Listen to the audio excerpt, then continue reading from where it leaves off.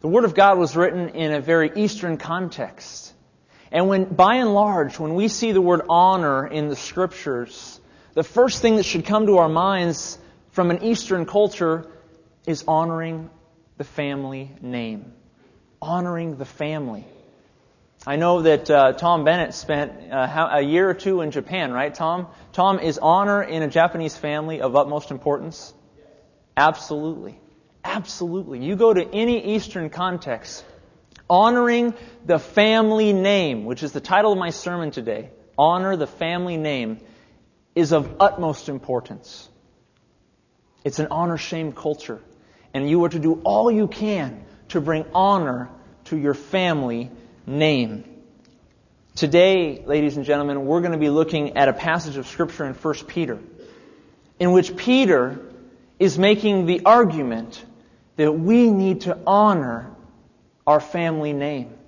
We are a part of the family of God. You and I, who believe in Jesus Christ, are a part of the family of God. And Peter is going to be reminding us this morning, honor the family name. Open up your Bibles to 1 Peter chapter 1. 1 Peter chapter 1, we're going to start in verse 17 and read to verse 21. Peter has just finished a little bit of a dialogue on being holy, showing God that we intend to live holy lives for Him. And this is what he continues with in verse 17 of 1 Peter. Take a look.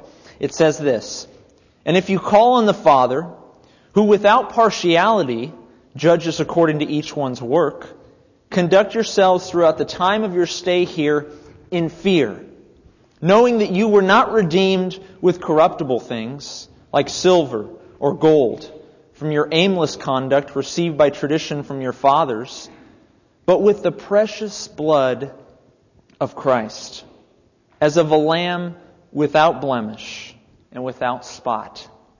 He indeed was foreordained before the foundation of the world, but was manifest in these last times for you, who, through Him, believe in God, who raised Him from the dead and gave Him glory, so that your faith and your hope are in God." Let's pray. Heavenly Father, oh Lord, we thank You even now that Your Spirit is working upon our hearts and giving light to our eyes, that we might, as a people, as a family of God, recognize Your Word as truth, that we might learn from it, that we might grow from it. I pray a special blessing, Father, upon this time together, this message, that we might learn what it means to honor the family name. In Christ's name we pray. Amen. Well, I want to take this passage verse by verse. Take a look again at verse 17. Peter says this. He says, "And if you call on the Father, who without partiality judges according to each one's work, conduct yourselves throughout the time of your stay here in fear." Now, there's a couple things that we want to note about this passage. Peter uses the words "and if" in yellow behind me. Those words there can be a little bit deceiving, because it might mean that, if by chance you do this. In fact, Peter means to say the word "since" there. The construction in the original language means "since you do this." Since this is the God you call on. So Peter's continuing what he's been saying. He says, be holy. Have your conduct in holiness, verses 15 and 16. And in verse 17 he says, and since this is the God you call upon, and then he's going to say what we should do about it. So keep in mind the word "since" there at the very onset of this verse. Secondly, the word "call" there in green, I hope you can see it a little bit, is a word that simply means to name the name of in this context. If you're going to name the name of God as your Father, since you identify with God as your Father, since you do this, I'm going to tell you what to do, Peter says. Since you do this, this is what you are to do. Let's continue. He's first going to describe who this Father is that we worship. Who is this God that we worship? And notice what he says. He says, who without partiality, without partiality, judges according to each one's work. You know, for those of us who have been here for the last number of Sundays, we've learned what Peter means when he talks about God judging us. He's not speaking about justification here. Peter is not speaking of the judgment of God in terms of who goes to heaven and who goes to hell. That's not what he's concerned with here. God will certainly judge unbelievers and will certainly judge believers. But in this particular context, Peter is highlighting the judgment of God upon Christians. Upon Christians. In particular, Peter is concerned with how God will judge who is given special honor and glory in the kingdom. And this is what he says about God, the judge of all believers. He says He's an impartial judge. Impartial. He is not persuaded by earthly position or stature. He is not convinced of a believer's worth based on their human fame or fortune. Instead, our God judges according to each one's work. That is to say, He judges based on our earthly conduct. And so what we are seeing here is that Peter is describing how God judges without partiality and the basis of His judgment. That is to say, God judges believers based on their earthly lives, based on each one's work. That is how you and I will be judged by Almighty God in the end. And again, this is not focused on the judgment of God of who goes to heaven and who goes to hell. Peter will actually allude to that later on in chapter 4. But in chapter 1, the judgment of God here is with respect to the believer. He will judge all of us and assign to some a great measure of glory in the kingdom, and assign to others maybe a more meager measure because of their earthly conduct. This is the judgment that Peter speaks of in verse 17. And so in view of the fact that God's going to judge each one of our earthly lives, it is only natural. It's only natural for Peter to say what he says next. He says, conduct yourselves throughout the time of your stay here in fear. In fear. Peter says that our life conduct, notice that word in yellow, it's to say our behavior, our lifestyle, both attitude and action, how we live our earthly lives must be governed by fear. Now this isn't a terrifying fear. This isn't a fear where we're biting our nails in front of Almighty God. Instead, this word really it means reverence. It means to revere God, to show Him the highest respect and the highest honor by our earthly lives. And Peter speaks about having this kind of high conduct many times in 1 Peter. In fact, he uses that term conduct 6 times. 6 times in the book. He's concerned with us having good conduct because it is the basis, our conduct is the basis upon which God will judge us worthy of kingdom glory. So Peter turns to the Christians of Asia Minor, his audience, the people whom he is writing to in this very letter that we read today, 2,000 years later. And he reminds them, let your conduct be faithful. You're going through persecutions right now. You're dealing with Rome. You're dealing with pagan Gentiles. You're dealing with idolatry. Sexual perversions are abounding in this culture. We read about that a little bit last week. The former lusts. You can read about it in chapter 4, verse 3, just to get a glimpse of what this culture was like that Peter is writing to. But Peter says it's so important that your conduct, your lifestyle, be honorable in the midst of this awful culture.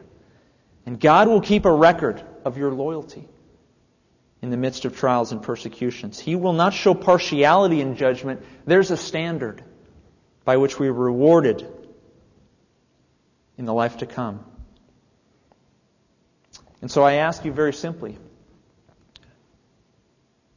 are you honoring the one to whom you call Father? That's what Peter's saying here. He's saying, since this is the God you call Father, conduct yourselves, conduct the rest of your stay here in fear, in reverence. If this is the God you call Father, the God who doesn't judge with partiality, the God who instead has a clear and definitive standard based on our earthly conduct. He says, since this is your God, are you honoring Him? Are you honoring the one you call Father? You're a part of God's family. Are you bringing honor or shame to the family name? Are you bringing honor or are you bringing shame to the one that you call your God?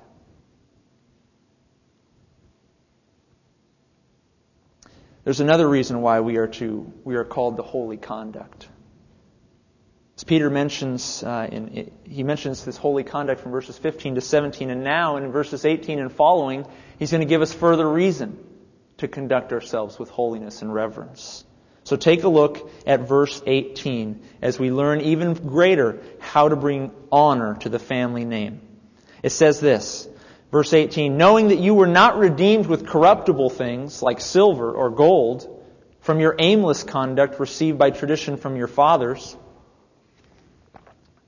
Our conduct should be holy in view of our precious and holy redemption. That word redeemed there in yellow, it means to set free, literally to liberate. This was a term, as we've learned in past messages, I mentioned that this was really a slave term. This term was used in Old Testament contexts to define setting free a slave, paying a redemption payment to set a slave free.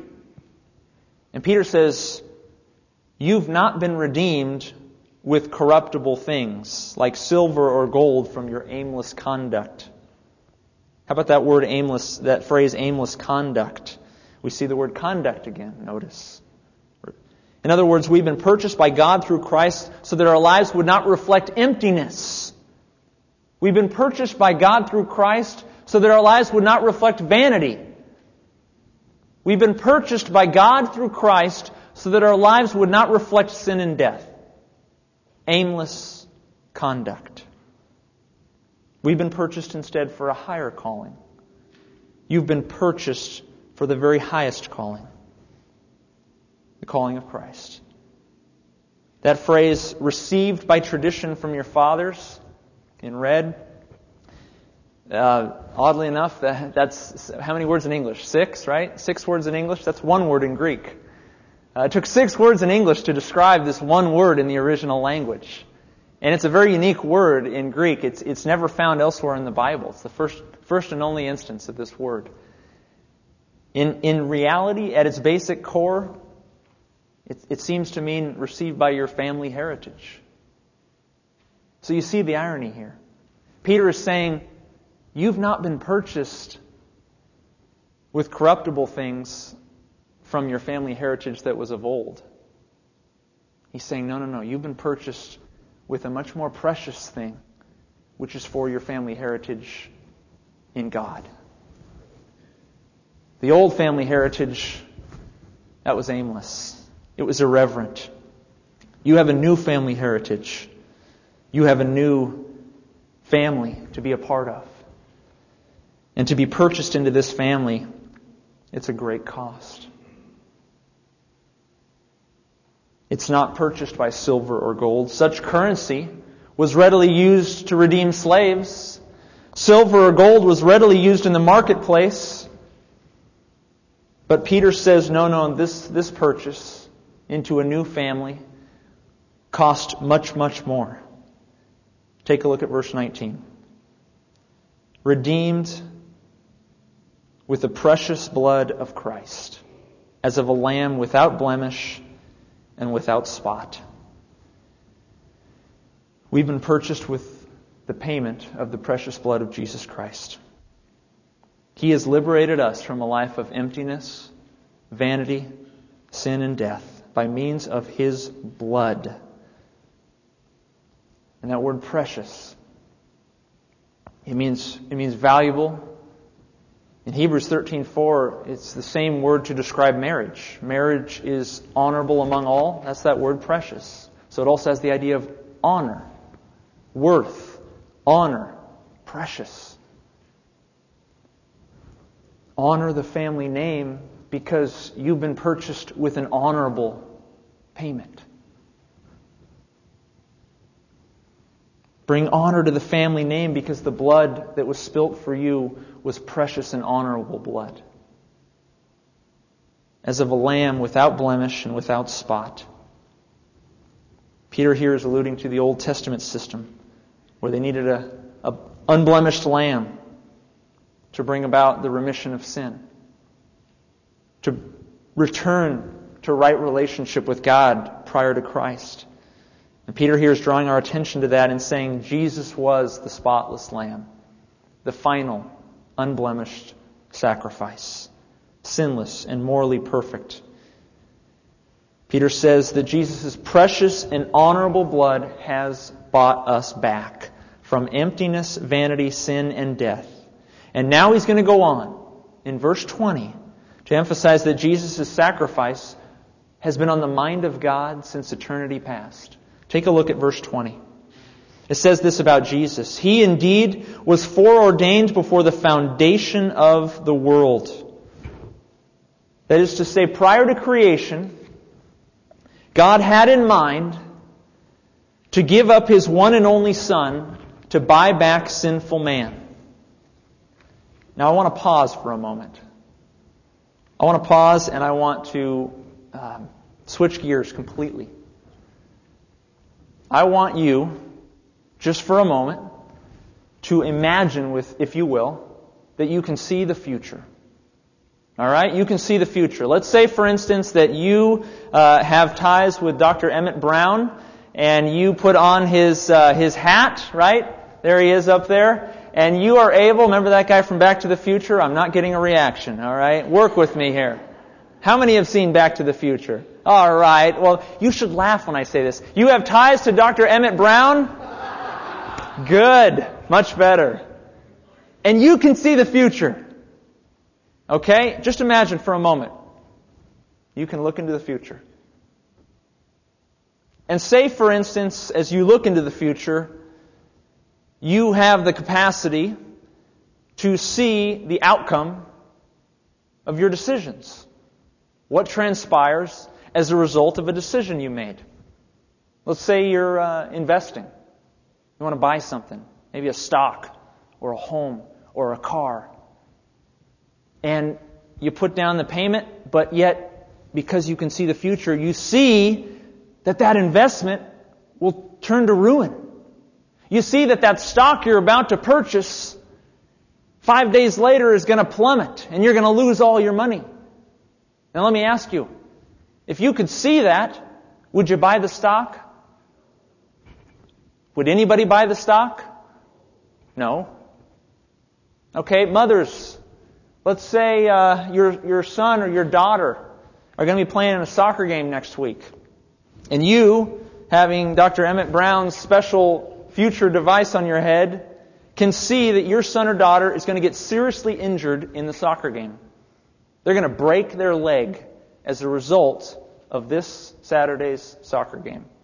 Mom, would little Johnny or little Susie be playing in this Saturday's soccer game? No. Would you ever make that decision if you knew in advance what the result would be? Would you? No. Friends, recognize this. If we know in advance what the outcome of our decisions are, and if we know in advance that outcome results in loss, injury, sacrifice, pain, we don't make those kinds of decisions, do we? We wouldn't continue on that course of action, would we? We would avoid it instead. Instead, we would avoid it completely. Avoid the pain, avoid the loss, avoid the injury. I ask you today, do you suppose that God did not know in advance what would transpire out of the perfect creation He had fashioned? Do you suppose that God did not know in advance what would occur if He were to fashion the world that He has made? Do you suppose He didn't know that? Of course not. Of course He knew it. He knew precisely what would occur. He knew that the very creatures that He would make would turn against Him. He knew that sin and death would abound. He knew that the only possible means of bringing about reconciliation and restoration to that creation would be to give up His perfect, precious, and honorable Son's life for the sake of the world. He knew that pain, loss, sacrifice, injury would inevitably transpire as a result of creating such a world. He knew that. And yet He still created a world He knew would turn against Him. He still created a world He knew would turn against Him and would cost the life of His Son. I can't understand that. I gave petty examples about stocks that we know would go down in value, about our son or daughter breaking a leg at the soccer game. Rather petty in the end. And yet we would not even consider, knowing in advance that that would transpire, we would not even consider permitting those decisions to go forward. In our humanity, we wouldn't consider it. I don't pretend to know the mind of God. I don't pretend to understand why God would make such a decision. But one thing I do know, I know He did this for me. There's no other explanation. I know He did this for you and me, because no one else would make that decision. Peter says He, Jesus Christ, was foreordained before the foundation of the world. God knew in advance the life and mission that His Son would have to take. Friends, you are the benefactors. You are the recipients of this truth. You are the recipients of this amazing gift of God, the precious redeeming blood of Jesus Christ. Peter is reminding us that just as the prophets of old, that he spoke of in verses 10 to 12, just as they worked and labored on our behalf in the future, knowing that they wouldn't see in its fullness who the Messiah would be and what He would accomplish. They worked for our benefit in the future. So also Peter is reminding us here that the Father in heaven saw in advance His Son would have to die if He created this world, and He still created it. He stayed on the course of action. And we have the distinct honor and privilege, this side of the cross of Christ, to look back on this and to say, thank you, Lord. Thank you for such an amazing gift. We cannot pretend to understand why you would do this for us. He was foreordained before the foundation of the world, but was manifest in these last times for you, for your benefit. Verse 21, to describe us, he says, we who through Him, through Jesus, believe in God, who raised Him from the dead and gave Him glory, so that your faith and your hope are in God. The word believe there is the adjective for believe, or to have faith in. It really indicates that Peter is suggesting here that this is why you trust this God.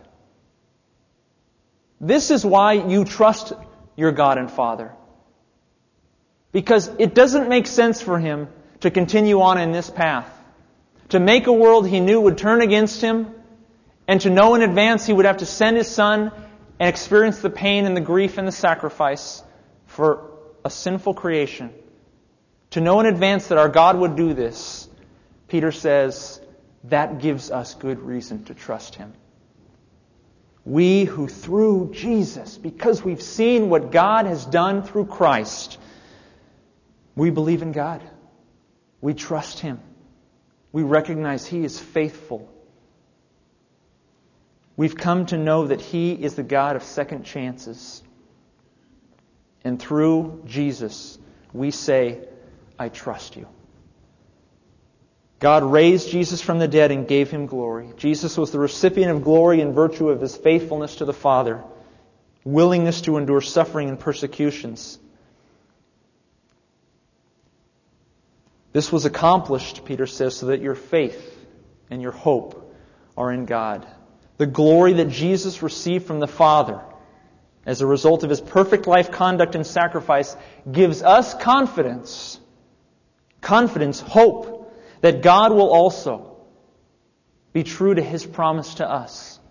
In particular, true to the promise Peter's been espousing this whole book, that He will still yet honor us amazingly, give us honor undeservingly, if we would but be faithful to Him. Jesus has come that our confidence might be in God, that we might remain confident in Him as the fulfiller of promises. I want to leave us with a final thought today. Application in 1, 2, 3 points today didn't seem apropos. I wanted to instead read something that I put together, just two sentences that for me was my response just to today's message. It says this, final thought.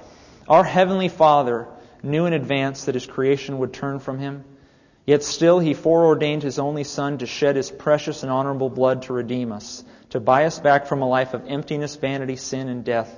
And as if this truth is not already unthinkable, as if that is not already unfathomable, our Father will one day judge we who are His children, not to condemn us, but to determine our assignment of honor and glory in the kingdom. Friends, these truths, they should not be. They should not be. These truths are beyond comprehension. We would not make these same decisions. And yet this demonstrates the mercy and the grace that is in our God. This is the God we call Father.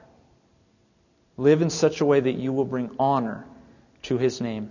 Honor the family name. Let's pray.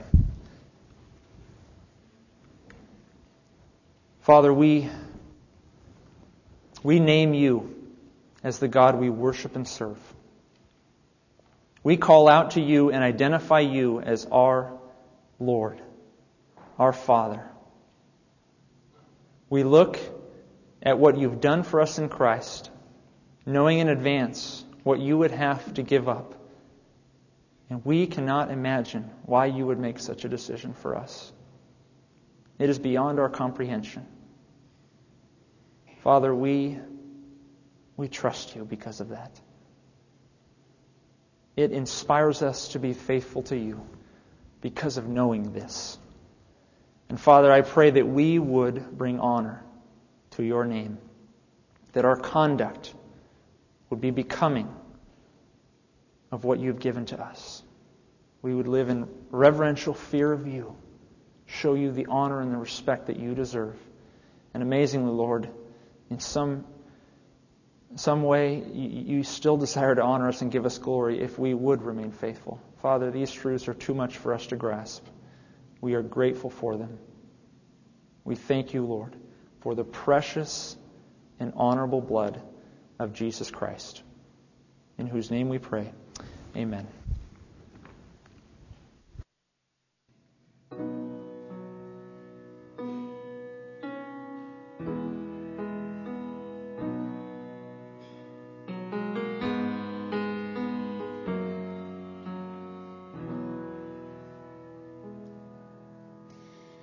This is my body given for You.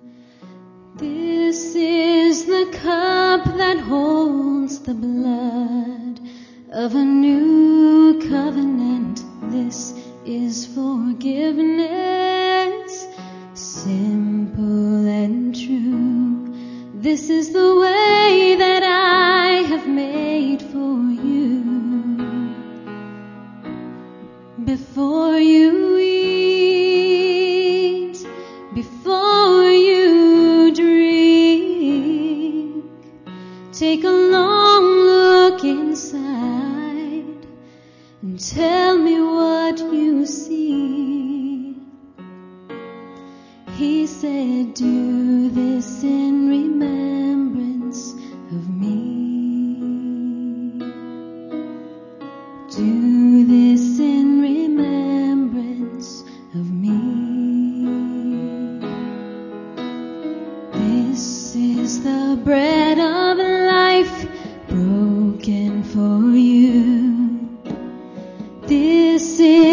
the cup that holds the wine of a new covenant. This is the love of Christ poured out anew. This is the Son of God who died for you. Before you eat, before you drink, take a long look inside and tell me what you see. Then do this in remembrance of me. Oh, do this in remembrance of me.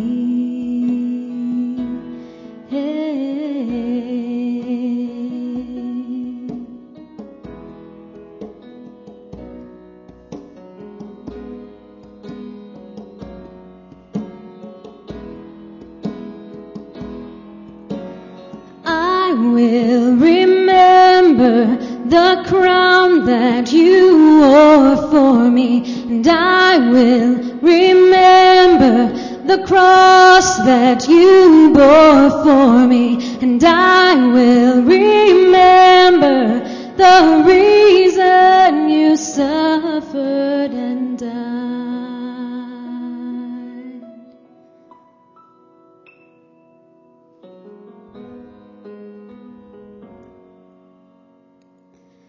Oh, this is my body given for you.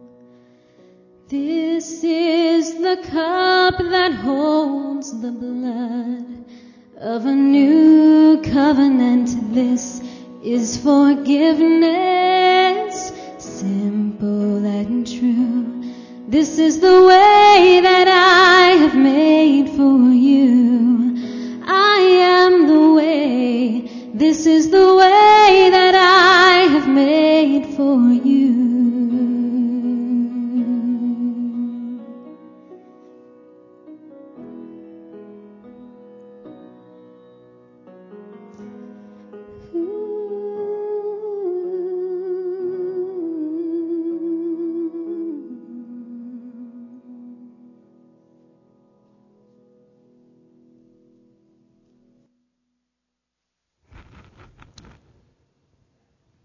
Amen. You know, we're about to partake of the Lord's Supper that Heather and Jeff have just told us about through that song. This is a ordinance that the Lord has given to us that we might remember Jesus Christ by. And this is a opportunity for those of us who are believers to remember that great and glorious sacrifice. So, if you're not a believer in Jesus Christ, I want to speak to you just briefly. If you've never come to a saving knowledge of who Jesus Christ is, there's no better time. There's truly no better time. What does the Scripture say about salvation?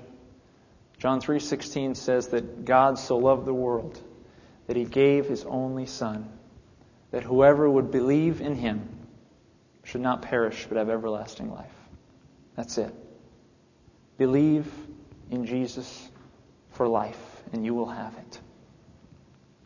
And I encourage you today, we don't have people walk down the aisle as a profession of faith traditionally. We don't have people raise their hands. All I'm saying to you today is believe this. This is true. This is the truth.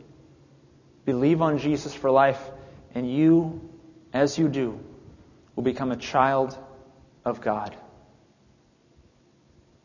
If you have believed that today for the first time, I want you to seek me out after the service, because I want to talk to you about that. Because you've just made an unbelievable decision. You've just come to an unbelievable awareness. And you are now a child of God. So please speak with me afterwards.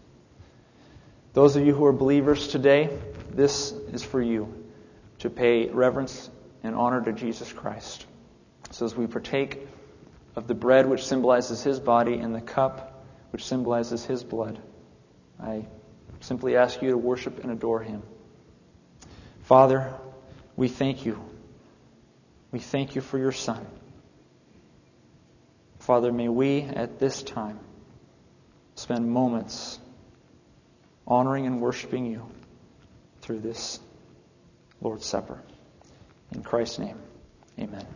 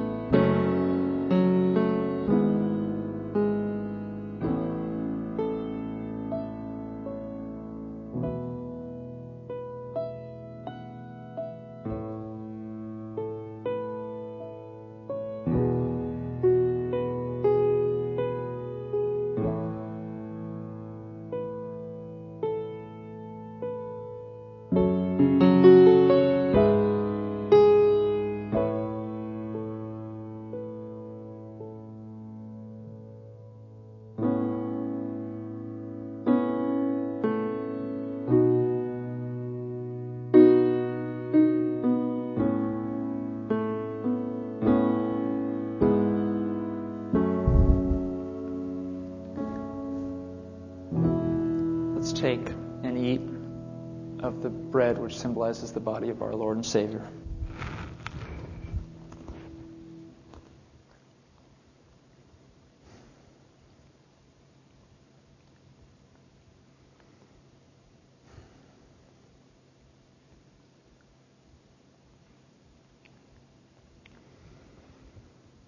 And now we will partake of the cup which symbolizes Jesus Christ's blood. Amen.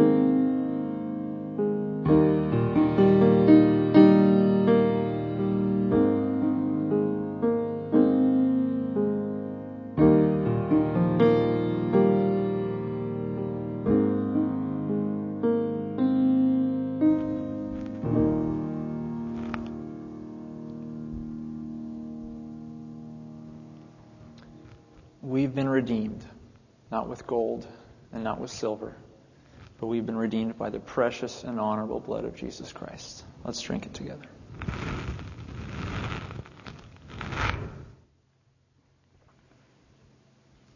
Our gracious God and Father, Lord, words cannot express how great and mighty of a sacrifice it was for you to give up your one and only Son to die on our behalf. Father, this has come at an unbelievable price. You knew in advance that it would occur. And yet, out of your love and grace and mercy toward us, you still saw fit to reach down and to buy us back. Father, we are eternally indebted to you. We thank you for the blood of Jesus Christ, which brings about our redemption. May our lives, Father, may our lives be lived in honor and reverence of that very truth. In Jesus' name we pray. Amen.